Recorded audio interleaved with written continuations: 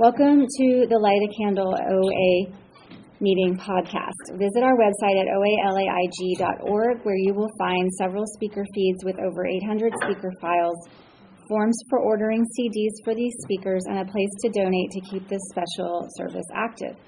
The opinions expressed on the Light a Candle podcast are those of individual OA members and do not represent OA as a whole. I would now like to introduce our speaker for tonight, Peter.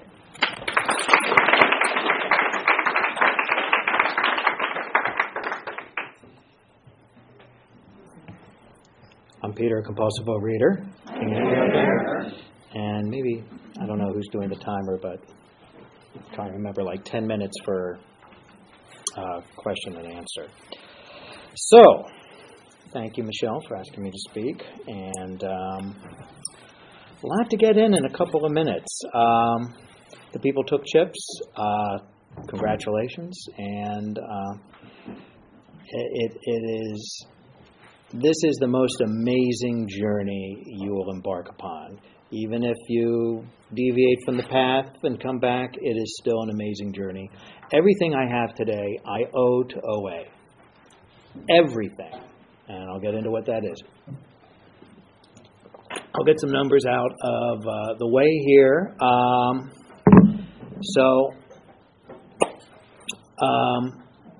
54. I came to my first meeting 35 years ago. And I've been coming to meetings on a weekly basis, with the exception of about a 5 or 6 year period of time for that entire 35 years. So let's just say 29 of those 35 years, I've come on a weekly basis. And I had 14 years of abstinence, left for 6 years. Now I have 13 years of abstinence. So there was some time beforehand coming into the program that I was not abstinent. And why do I still come to OA? I mean, that's a lot of time to devote to something. And I'll get into why I still keep coming back to meetings on a weekly basis. It obviously does something for me. And as I said, everything I have I owe to OA. I come from a nice, long line of compulsive overeaters, alcoholics, drug addicts, and insanity in the family. Luckily, I've got a lot of history about my family going back 4 centuries, and it's fascinating to go through and find out about them and all the craziness, the suicides, the people dying of alcoholism, people dying of diabetes, being overweight, and so it's in my genetics. But that's not why I ate. I like food. I was a big kid. Back in the 60s, the term husky was used. I was a husky kid. I look at the pictures today. I'm not heavy by today's standards. But back in the 60s, the doctor's like, kid, you got to lose weight. You got to lose weight. When I was a year old, I weighed about 30 pounds, which that's a big kid. And I think my mother didn't know how much to feed me. So anytime I cried, she fed me. And everything was about food. I picked my friends based upon what kind of food they had over their houses. Summer camp, the question was, what's the food like? Everything I always thought about food first, everything else second. And I was always battling the weight. I was a heavy kid, chubby kid, not, by today's standards, I would not say obese. But I guess I was heavy enough. I remember my father's been married 3 times. His second wife, I think they got divorced around 1981 or so. And I ran into my stepsister here in Los Angeles. I had not seen her in probably 20 years or so. And ran into her. I didn't even know she lived in L.A. She didn't know I lived in L.A. And so she goes back and tells her mother, you'll never guess who I ran into. I ran into Peter. Her first question is he fat? Which is fascinating. And she's like, no, he's not, which really shocked her. Because my father was big, I was big, I was always on a diet. And it's fascinating that a step-parent who hadn't seen you in 20 years, that's the first question. So I definitely had an orientation towards food that everybody recognized on some level. And when I became a teenager, I started playing sports. So my weight got somewhat under control because I was moving all the time. And, I played tennis. I was a competitive tennis player. At one point, I had the chance. I was offered to go pro. I was working with a guy who was working on the pro circuit with some other players and said, look, you've got it. You can do this if you want to do it. And I thought about it, and after I had that offer, I put down the racket and never played again. I was 16. And I look back on that and I go, fear of success. I could have done it, and then I turned away. What was going on in my mind? And the nice thing about the program is when you get into the steps, your past changes. My history changes doing the steps because I have a different perspective today. It wasn't about a fear of success. I see now, look at my kids, I had ADD. There is no way I could focus on one thing. I mean, you got to be a little weird to hit a ball over in that 8 hours a day. And that's all you do. I didn't want to do that. I'm, here, then I'm there, then I'm there. Both my kids have ADD. I mean, that's the way I was growing up. So I didn't have the capacity. And even now, I'll go out and play every once in a while. And I'll start playing again for about 3 months. And literally, there's just a switch that's flipped, and I'm no longer interested. And it's a mystery. Well, it's not a mystery. I just lose interest. Something else grabs my focus. I go towards that. Luckily, I have a job and a life where everything's changing every couple of minutes, so it fits perfectly with my personality. And thank God I didn't have a career in tennis, regardless of how I do. I mean, today I can take a look and say, thank God that something or somebody had me move in a different focus and in a different direction. Because if you look at it, there's not one single person in 3 generations of professional tennis whose child has become a professional tennis player. And there's no other sport, not even boxing, that has that. So if it's such a terrific sport, how come no one ever has their kid go into it? It's a horrible lifestyle. That's my opinion. But, I can have the gratitude. I'm very opinionated. But I can take a look at that and go, thank God something or somebody saved me from that. And I can look at the path that my life has taken today and feel extremely grateful for what I have, not what could have been. And so much of my life is spent on what could have been. Every binge was about what could have been. If I'd only done this, if I'd only done that. The French have a saying. It's called l'esprit d'escalier, spirit of the stairwell. And it's like after you're leaving somebody's apartment after a fight or something, and you're going down the stairs and you think of all the stuff you should have said. That's my life. That was my life as a compulsive overeater. I should have said this. I should have done that. Let me go back and try, and you can't go back and try and change it. And so I was never living in the moment. I was always living in some form of regret. And the way I dealt with that regret was eat and hide and not have relationships with people. And I was kind of miserable. And I had no idea. And everyone else in my family did the same thing. So it wasn't as if I was doing something very different from other people. That was just the way things were. So go off to college. And that was a real experience. Where I went to high school,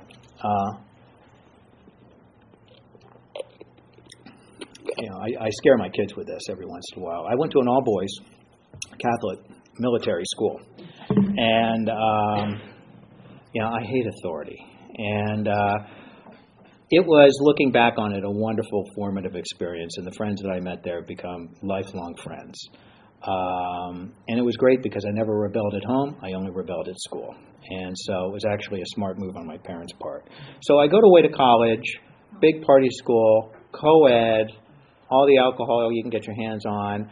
Go into the cafeteria, eat as much as you want, as often as you want.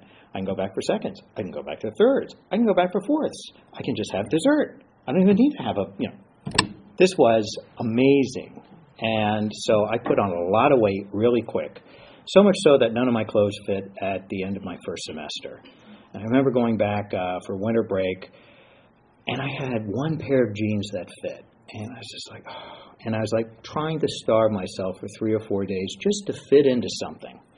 And I remember it was Christmas Eve. I was spending with my father, and we're going out to dinner. and, I think he probably saw I put on a fair amount of weight. And he goes, I've got something you need to think about. He goes, I just started going to OA, and you know what? You're a compulsive overeater, and you need to look at this. And I'm like, not what I wanted to hear. I was like, okay, yeah, whatever. And so I go back to school, and I'm determined to lose this weight. I am determined to get this weight off. And so I remember hanging around the guys in my dorm, and we all go out and grab something for dinner, and I'd say, okay, guys, I got to lose weight. Can I have this? No. Can I have that? Yes. Each meal, I went to dinner with them. They'd tell me what I could have and what I couldn't have. Can I get seconds? No. Then afterwards, we'd go to the gym, and I lost a ton of weight. I lost all the weight that I gained and then some. And it's kind of funny. I turned my food plan over to other people, not call other compulsive overeaters, anybody. These guys just in the dorm, first-year freshmen, and they did a much better job than I could have done. And I lost the weight, and I remember, okay, the grades weren't great. It was weird being with all these people in school, and I felt it was socially awkward. I knew if I got down to maybe 170 pounds, things would be better. And so I got down to 170 pounds and nothing changed. Okay. Maybe if I go down to 160 pounds, my social life will get better, the grades will get better, people, I'll feel more comfortable. So I got down to 160 pounds. Nothing changed. And I couldn't figure it out. Well, it was obvious. 150 was the number. So I go down to 150 pounds, and I'm working out and eating less and losing weight. I'm about 191 right now, just to give you an idea. Nothing changed. Obviously, that wasn't the number. I got down to about 146 pounds, and working out all the time. I was sick, but, this had to be, if weight was my problem and now it's gone, things should be better, and it's not better, and I can't figure out why. And after I'd lost all that weight, I met someone, we started dating. She had just lost all of this weight, unbeknownst to me. So we're both sort of newly thin, and then all of a sudden the weight starts to go back on for both of us during summer break. And at that time, my father, I was working in his office for him, and he was talking about OA. I was just like, oh, God, shut up. And my girlfriend came up for the weekend, and she had put on all this weight, and she was freaked out, and this was going on. And then I thought, oh, this OA thing. Not for me. She can, this will help her, So, if you're new and you've brought a friend to a meeting, that's great. Maybe it's for yourself. I'm not going to say so, but it's something to think about. So I took her to a meeting. It was July 4th weekend, 1983. It was a meeting in Bethesda, Maryland. It was a beginner's meeting. It was a horrible meeting, and I just so depressing. And I'm just like, these people are losers. I apologize. There was a meeting list, so I thought, okay. She went back down to school, and where she was taking some summer courses, and I was working up in D.C. So for some reason, I don't know why, I went to another meeting on my own during the week, and I go in there. It's a bunch of middle-aged housewives who I'm probably older now than any of them back then, and they were talking about how they felt when they ate, and more so when they stopped eating, and the feelings didn't go away. And, being 18 at the time, I didn't have the emotional vocabulary to express myself. But when I heard it, I knew it. They were speaking what I was feeling. I had never had that experience in my entire life. So I knew right there, this is it. And so I didn't think about getting abstinent. I came back, kept coming. I started going to meetings, listening, because they understood what I was feeling and what I was thinking, even though I could never put words to it myself. I identified 100%. And that's how I know I was a compulsive overeater. People say, get a sponsor, someone who has what you want. So, I'm 18. There are no men, no straight men, no men that are of, at this time, 150 pounds. So there's this 23-year-old statuesque brunette who's a sponsor, and I thought, she has what I want. So she's like, call me at 6:30 in the morning. I thought, oh my God, at that time I had this great job working in the evenings. I had gotten, and I got off at midnight, and I was like, okay. But I'll tell you, every morning got up, called her. I was motivated. Not by the program, but I was motivated. And she'd go through, okay, what are you having? She was very much by the book. And it got me going. So my higher power can use my instincts, even if they're extremely misguided, to push me into recovery, whether I want to go there or not. So don't underestimate your higher power trying to get you into recovery, even when you're doing everything you can to avoid it. Just want to see what kind of time I have here. So, she said after a while, look, you need to find a guy to sponsor you. So, okay. But I had begun to get the basics, went back down to school. I was in Charlottesville, Virginia. There's like 5 people in OA there. The same 5 people every week. And there's just no thought of really getting abstinent. And the problem was I tried to get abstinent. At the time, Gray Sheet was a big thing. And I did meet someone. There was someone who moved down to Charlottesville, had a year of abstinence, and we're like, ooh. And so I was like, okay, can you sponsor me? And she said, yeah, sure, I can. I said, but I can only teach you what I do. So you got to do it my way. So Gray Sheet, fine. She goes, well, I don't drink. I'm in AA. I thought, this is OA, singleness of purpose. It's not AA. She goes, look, you got it. So I figured, okay, I just won't tell her what I'm drinking. So, some things were left off, when I call in what I was eating. And I just never got, I get a week, I get 2 weeks of abstinence, I get drunk and order a pizza, and I thought, okay, well, if I do that again, then maybe I got to look at my drinking. I do it again, and I go, you're being a little harsh. You're a hypochondriac, you're not an alcoholic, you got a problem with food, we all know that, but you're not an alcoholic. And I'm like, they took the food away, they're not taking the alcohol away. Come on, I'm in college. Give me a break. So, I didn't get abstinent. And I kept drinking. And that's a whole other story for another program. But just suffice it to say, it got me in some trouble. And I could only get a week or 2 of abstinence. And it was only when I decided I had to stop drinking that I got abstinent. Amazing. And so I had to get honest with everything. Got abstinent. I was living overseas at the time. I was still drinking at the end. I had one day, I basically went down the lawn to get my diploma. That's the only day I was sober in my college experience.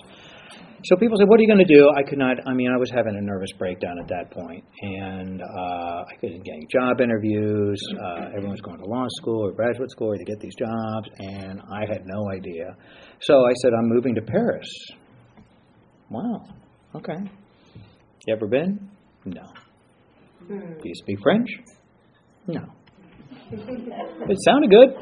So after talking about it for 6 months, I said, give me a one-way ticket. And first, some friends were going to Spain, so I'll go, give me a ticket to Spain, and that's my graduation present. And that's what I got. And I have some very, very, very, very, very distant cousins who live in France who don't speak English. And eventually, I found my way to Paris. And I remember going, and I had just gotten sober, and I was traveling around with these people who were drinking. I don't know how I stayed sober, how I stayed somewhat abstinent. At this point, I knew I had given up sugar, and I had, the semblance of some abstinence. And I remember showing up in Paris around 4th of July weekend again, and I remember going to an AA meeting. And near the end of the meeting, they say, is there anyone who, needs to share? And I raised my hand. I said, I'm Peter, alcoholic, from Charlottesville, Virginia. I need to talk to someone after the meeting. And I'd never shared in meetings before, but I really knew I was going to go out. So this guy came up to me afterwards, and he goes, his name was Peter, and he was from Charlottesville, Virginia. He had moved over about 9 months before and was writing a book. He became my AA sponsor. And then this woman came up to me, and she goes, are you in OA? I was like, yeah. Like, how could she know? And she goes, well, there's an OA meeting starting in 15 minutes downstairs. Why don't you come downstairs? It's in English, so come on downstairs. We'd love to have you. It's like, okay. And started going to OA meetings, got abstinent, lived there for 2 years, and that really got me going. And came back to the United States and continued to get abstinent and more abstinent and sober. And the problem, though, was OA in Paris was quite small. I had a sponsor. I met someone in the meetings. She had the same sponsor.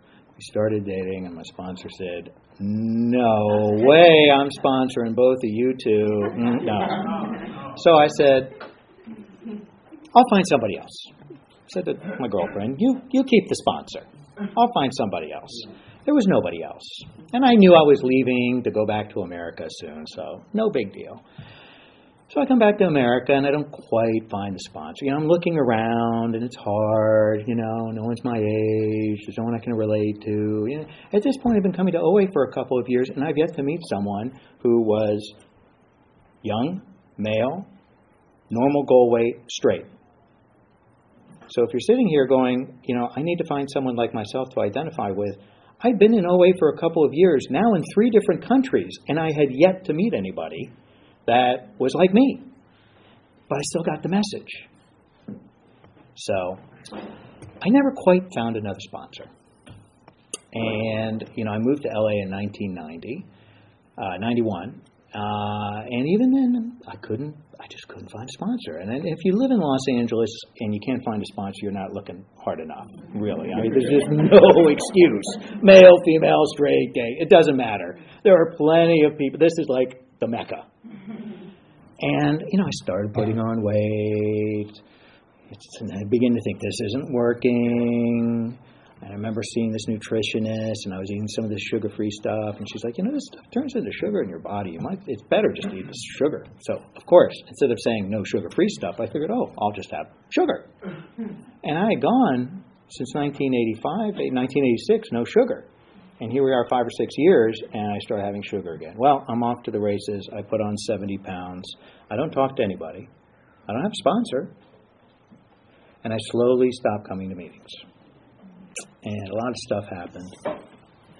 And, I found myself in this, when I was 150 pounds, if I had an extra slice of tomato, I was going to blow it and then put on all this weight. When I was 235 pounds, I could eat another pint of ice cream, and somehow those calories weren't going to affect me. That's the crazy mindset of the compulsive overeater. That's why I know I still have this disease, because of that crazy thinking at both extremes. It doesn't go away. It's like a gas oven. The burners can be on. Yeah, okay. Burners go off, but the pilot light of addiction is always on. And I can't forget that, even today. So I come back, 2005. I remember the guy who was sponsoring me in AA at the time had been in OA. I met him in OA, and then he left. And, he says, yeah, I need to go back to OA. I'm recommitting to my abstinence. I figured, well, if he could do it, I could do it. And it was just around Halloween, and the Halloween before, I just raided my kid's candy and felt horrible about it. He was like 3. He wasn't going to eat it all, so he wasn't going to notice. So why not? And I decided, no, not going to do it. Went back to OA on that weekend. So around, October 31st is my anniversary date. And I walk into the log cabin, and I see a guy who I'd sponsored 15 years before in Philadelphia. I had no idea he lived here. I couldn't believe it. And so we started talking, saw some of the same old people, and I knew I had to be here. I knew it. And so I gave up. I said, okay, I'm going to get a sponsor. Got a sponsor, had that same sponsor, stayed abstinent. And, today the thing is that, it's not about the food. If I'm still focused on the food plan, I'm doing something wrong. The food plan is just the ticket to admission. As long as I follow that, then I can get on with living my life and doing the steps and working on why I compulsively overeat. What is it about how I interact with other people that causes me to either get upset because you're not going to do what I want you to do, or you've disappointed me, and I eat over that. How do I change that? How do I change my perspective and my relationship with the people around me and with food so I don't live in this constant state of turmoil? And the steps provide a wonderful, wonderful answer for that. I do the inventory process, and I do, in doing the inventory, what the inventory allows me to do is, what are my character defects? Why am I resentful? What are my character defects? What does it affect? And what are the character defects that, if they were removed, would cause me to no longer have the resentment? And so I look at that, and then I share it with someone else, because I'm not always honest. And I pray to have it removed. And in 6 and 7, after I prayed to have it removed, I remember going, okay, letting go of resentment. I'm still resentful. I'm like, okay, that didn't work. Okay, this time I'm going to really pray. Okay, God, I'm turning my, I do the 7-step prayer, now ready for you to have all of me, good and bad. Try and remove the resentment, and I'm still resentful. I'm like, this doesn't work. And then I read and I heard other people say, you've got to, after you do the 6th and 7th step on your resentments, you've got to act as if that resentment's been removed. You've got to go out there and act as if you're no longer resentful. And be non-resentful. And so that was the thing that I had never heard. It took me 20 years in the program before I heard that. So there's always something there. And so I do that. And then I get into this whole perfectionism thing. And 6th step talks about that. If the 6th step says, am I going to have my ideal or my higher power's ideal? I get to choose, and it talks about humility. And humility is working towards God's ideal of what I'm supposed to be. I have to let go, I have to let go of the image to find the vision, my higher power's vision. I have an idea of how I'm supposed to live, and I should have this, I should have that, and I should live over here, and I should make this amount, It's all ego. I got to let go of all that, because my higher power has a different idea that's a lot better than anything I have. But until I'm willing to let go of it, I'm going to constantly be fighting people. And so the steps have allowed me to have a different perspective. It's also allowed me, as I've gone back, looked at the thing with tennis, to change my past. My past hasn't changed. My perspective on what has happened has changed, and allows me to deal differently with people. I had an awful time with my parents. Still have a very tortured relationship. My mother, she's Italian. She's like the mafia. She needs an enemy, a sworn enemy. And sometimes I'm the enemy. And she's not happy unless she's at war. And it's funny because it just sort of, moves around from this person to that person. Wrap this up. Yeah, today she's taking care of her. She's on the East Coast. She has dementia, and she kind of knows who I am some of the time.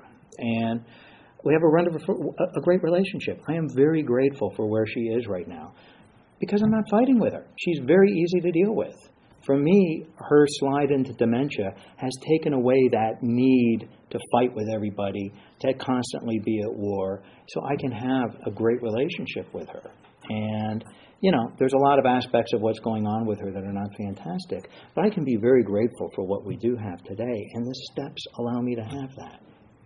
It gives me the freedom. I have the freedom of choice. I've got 10 minutes. I'm going to stop there and just see if we have any questions, and if not, I'll talk more. Talk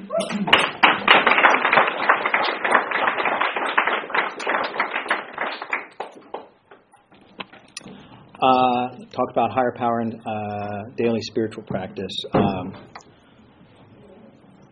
Raised Catholic, fine. Take it or leave it. Then became Episcopalian, got very involved with that. Discovered they all needed a program, so. About 10, 12 years ago, my sponsor said, you need a new you need a new sponsor, you need a new higher power, you need a different vision. Because I kept saying, oh man, life's screwing me over, this is happening, oh, I can't believe this, And he said, why is life in your higher power doing all these terrible things to you? I go, I don't know. He goes, get a new higher power.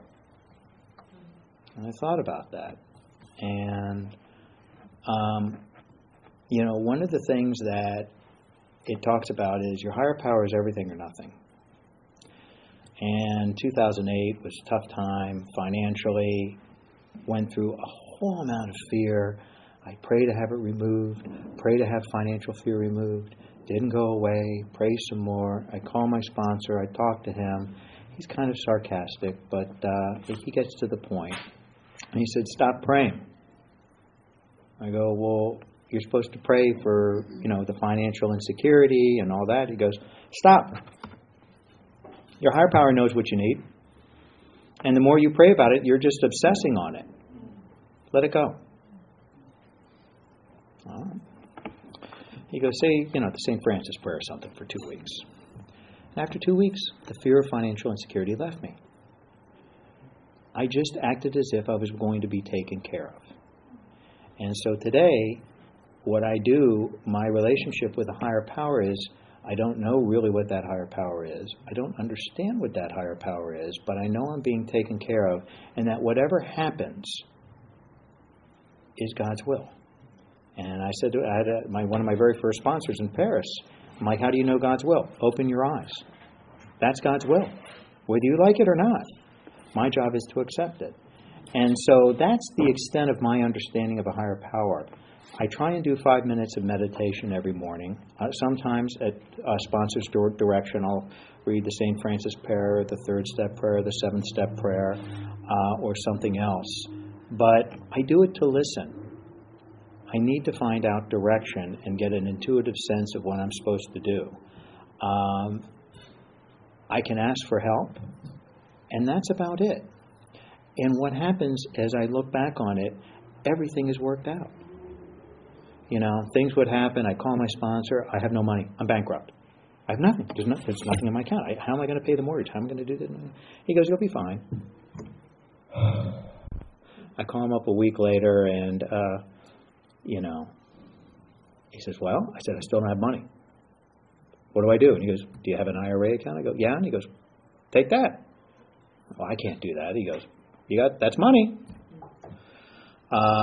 And then something else would happen. I go, yeah, this came through. A couple bucks came through. He goes, oh, you didn't tell me about that. I guess you're being taken care of. I'm like, yeah. And I almost became reluctant to tell him that because I was being taken care of, but just not in the manner or the way I thought it should happen. It would come out of left field. But I'm here. I've lived through a lot of tragedies in my life, and some of them have actually happened. Most of them are in my head. They're in my head. So, I don't take myself seriously. That's the other part of higher power. So, I stay away from recreational sugar. Ketchup has sugar. I eat ketchup.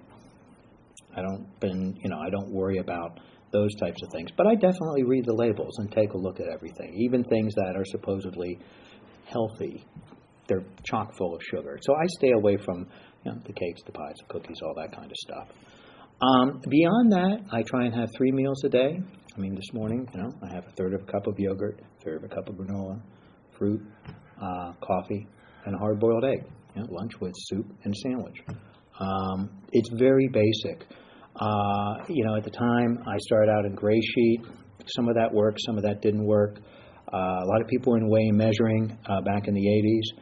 I was living in Paris, and you don't weigh and measure. You go in the restaurant, you go into some places, they're like, well, you're getting this.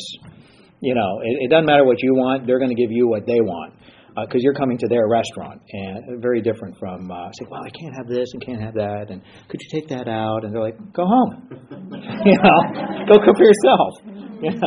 It's a different philosophy. And so I learned to have a very livable food plan, and that's what I have today. What I'm struggling with today is I'm probably about 8 pounds above where I should be and have been traditionally. My doctor basically had me start running marathons about 15, 18 years ago for heart issues. And I ran about 15 marathons, and I got tired of running marathons and doing so much running. I still run a couple times a week, but it brought me no joy. And so I stopped running about a year ago. And, when you're not running 20 and 30-mile runs, I'm going to put on a little bit of weight, plus being older, even though my food plan hasn't changed, I need to make some changes. So now what I try and do is pray before each meal and say, okay, God, help me make an abstinent decision. It's amazing. When I remember to do that, the meal is just different enough that there's a change. And if I don't remember to do that, I'm still making an abstinent choice, but it's not the best abstinent choice. So I keep my food plan very basic, traveling around. It's flexible. And, also, that's my food plan. My abstinence also includes exercise, having a sponsor, sponsoring, and having a home meeting. Yes. How do I work the program and the steps in my interpersonal relationship? Work, family, kids. I got very upset a few weeks ago with somebody who was not doing what I felt that they should be doing, and it really upset me a lot. And I thought, I got to write an inventory. And then I had this thought that came into my head. They are not your source of happiness. What they do or not do is not going to impact your happiness. So let it go. And that was a freeing thing for me. I've had a real difficult time. I'll tell you, I have a business partner who got very ill. He was concealing his illness from everybody. And it really created some problems. And I'm like, look, and part of the illness had some dementia involved with it. I wasn't really familiar with this. And I'm like, what the hell is going on? And I'd go to the company and say, this guy's... And no one would pay attention to me. And he just went downhill. And it's been very contentious as I've taken over things. And all my character defects have come out about this. Look, if you were honest, if you did this, we wouldn't be in this position. And, I'd love to blame him. And the fact of the matter is, if I was going through the same thing, I'm sure it's a very scary thing for him. It's difficult. I have to let it go. He has his path. And if he wants to disclose what's going on and be honest with it, great. If he doesn't, that's fine.